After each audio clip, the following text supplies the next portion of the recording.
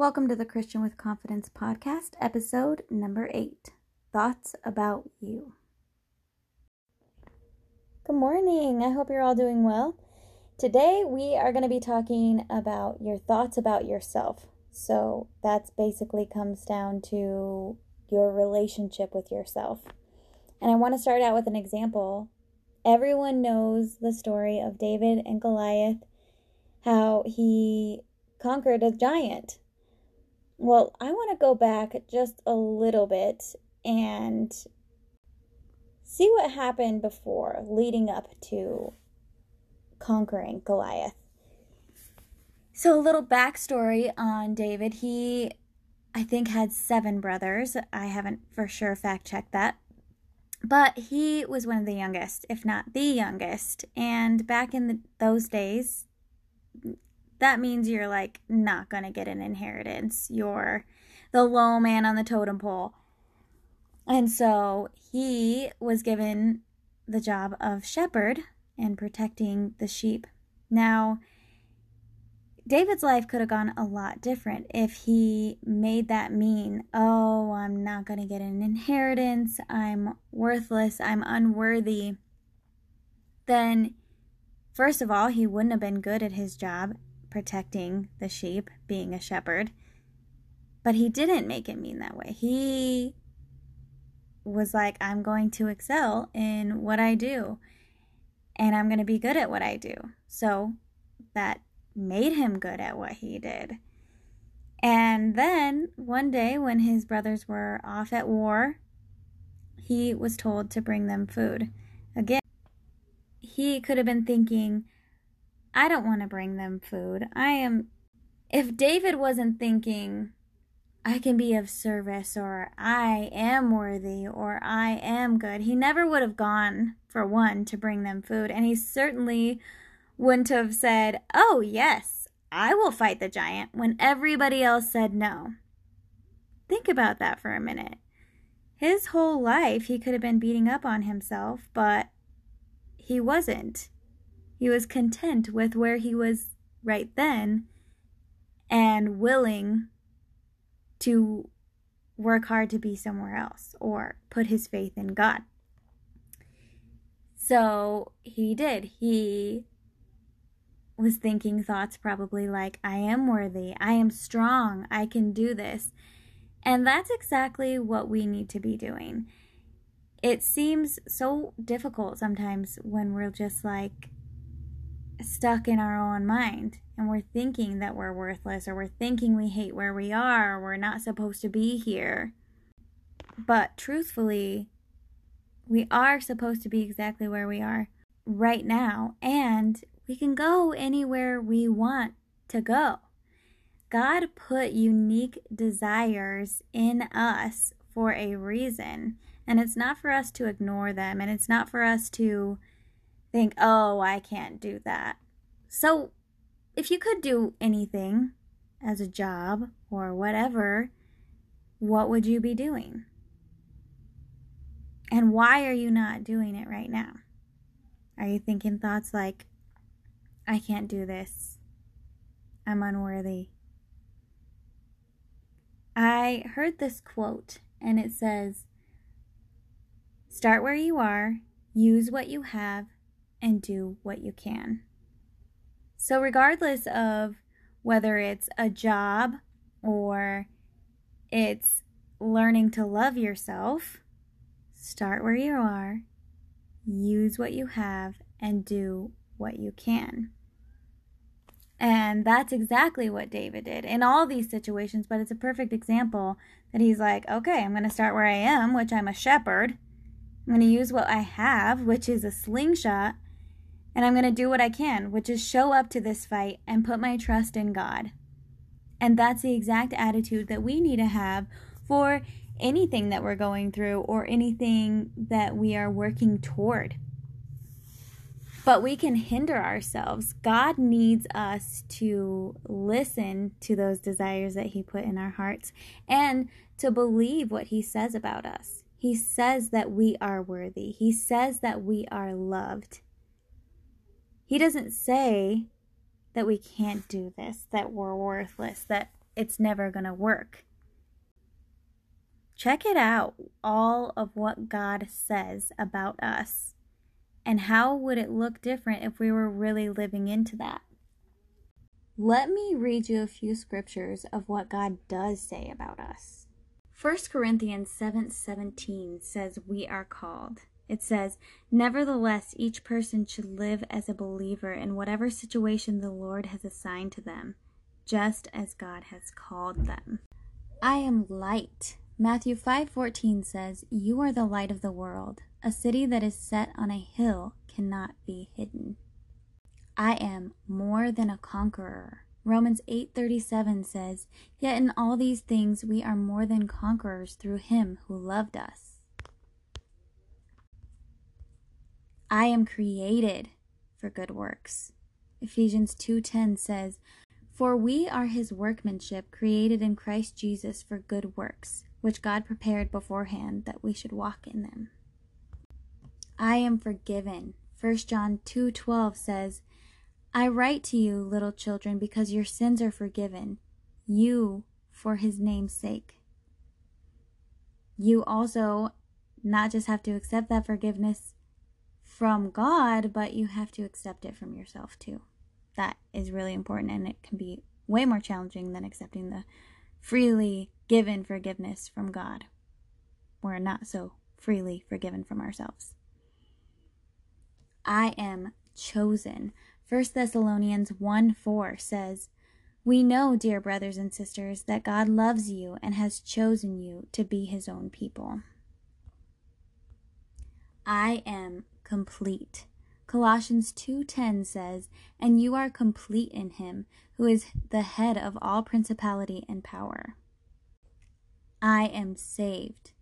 2 Timothy 1:9 says, "Who has saved us and called us with a holy calling, not according to our works, but according to his own purpose and grace, which was given to us in Christ Jesus before time began." So there's so many in that one too, but are you seeing what I'm getting at here? If you believed what God said, then how much easier would it be for you to do the good works that he designed for us?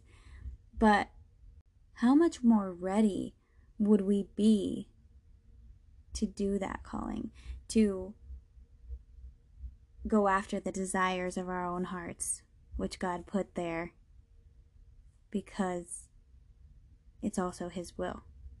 Whether it's you're single and you want to be married, or you're not in the job that you want, or you're not the kind of mom that you want, or whatever it is, start where you are, use what you have, do what you can, and believe what God says about you, because he may not be able to put you in those places until you have built yourself to where you need to be for those places.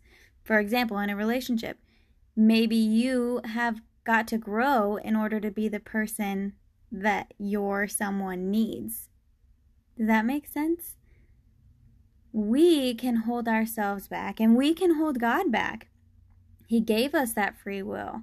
He does have a plan for our lives, and he has probably a million backup plans because of our free will, but he can't or won't help us to go into that direction if we are holding ourselves back. So, for example, love your neighbor as you love yourself. I don't know about you, but before I found coaching, if I loved my neighbor as myself, my neighbor would not like me very much. And I didn't like me very much. I didn't even, I realized that, but I really didn't realize that and all that it was encompassing. And we're stuck with ourselves. So we might as well learn to like ourselves and love ourselves, because if we can't, then how can we love our neighbor as ourselves? And when we don't love ourselves, we're not living into what God designed for us because of all that he said about us. He's not lying. He loves us, and he wants good things for us. So stop holding yourself back.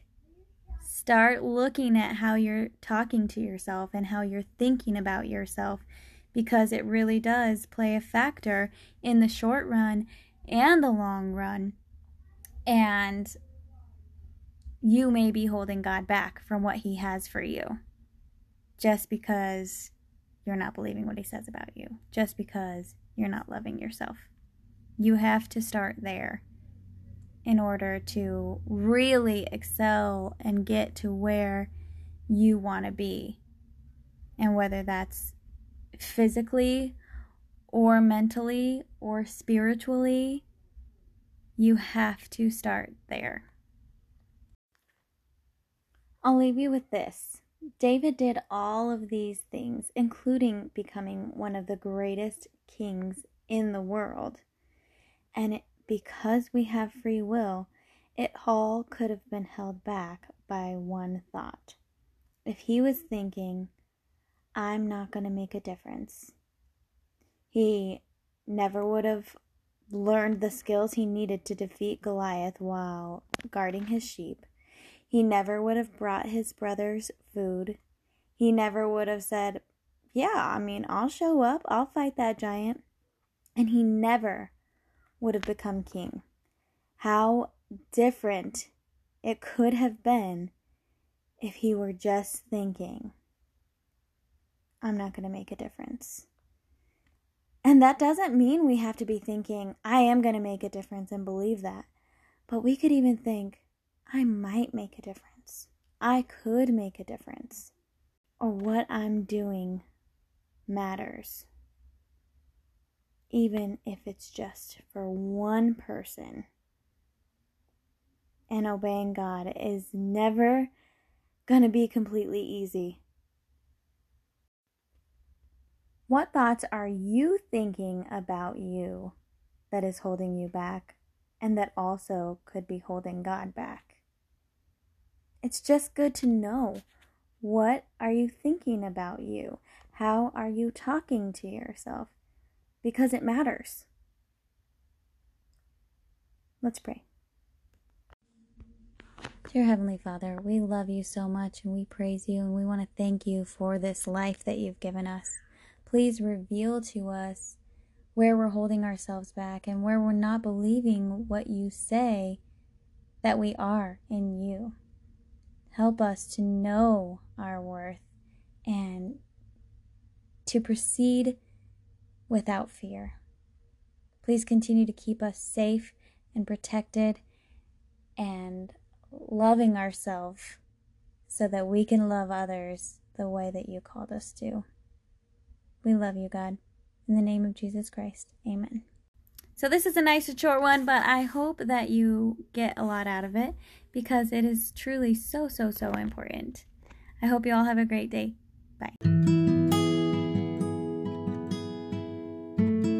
If you like this episode, go ahead and click follow so you never miss any new ones that come out.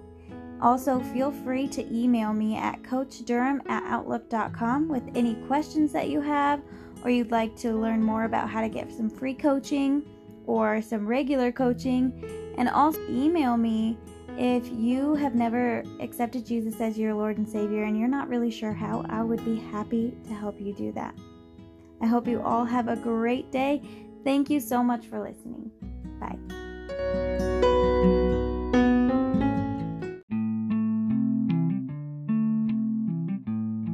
This is the Christian with Confidence podcast. Here we're real, honest, and unafraid to put God first. This is a podcast for Christians who want to be able to walk in the fruit of the Spirit. But how in the world can we do that? Joy, peace, patience, gentleness, self-control? Whatever worldly problems you're facing, Christian coaching can help. It's a sanctification tool, really, a way to be who God designed us to be. Coaching helps us take each thought captive so that we can live an intentional, present life without all the unnecessary suffering. Let's get started.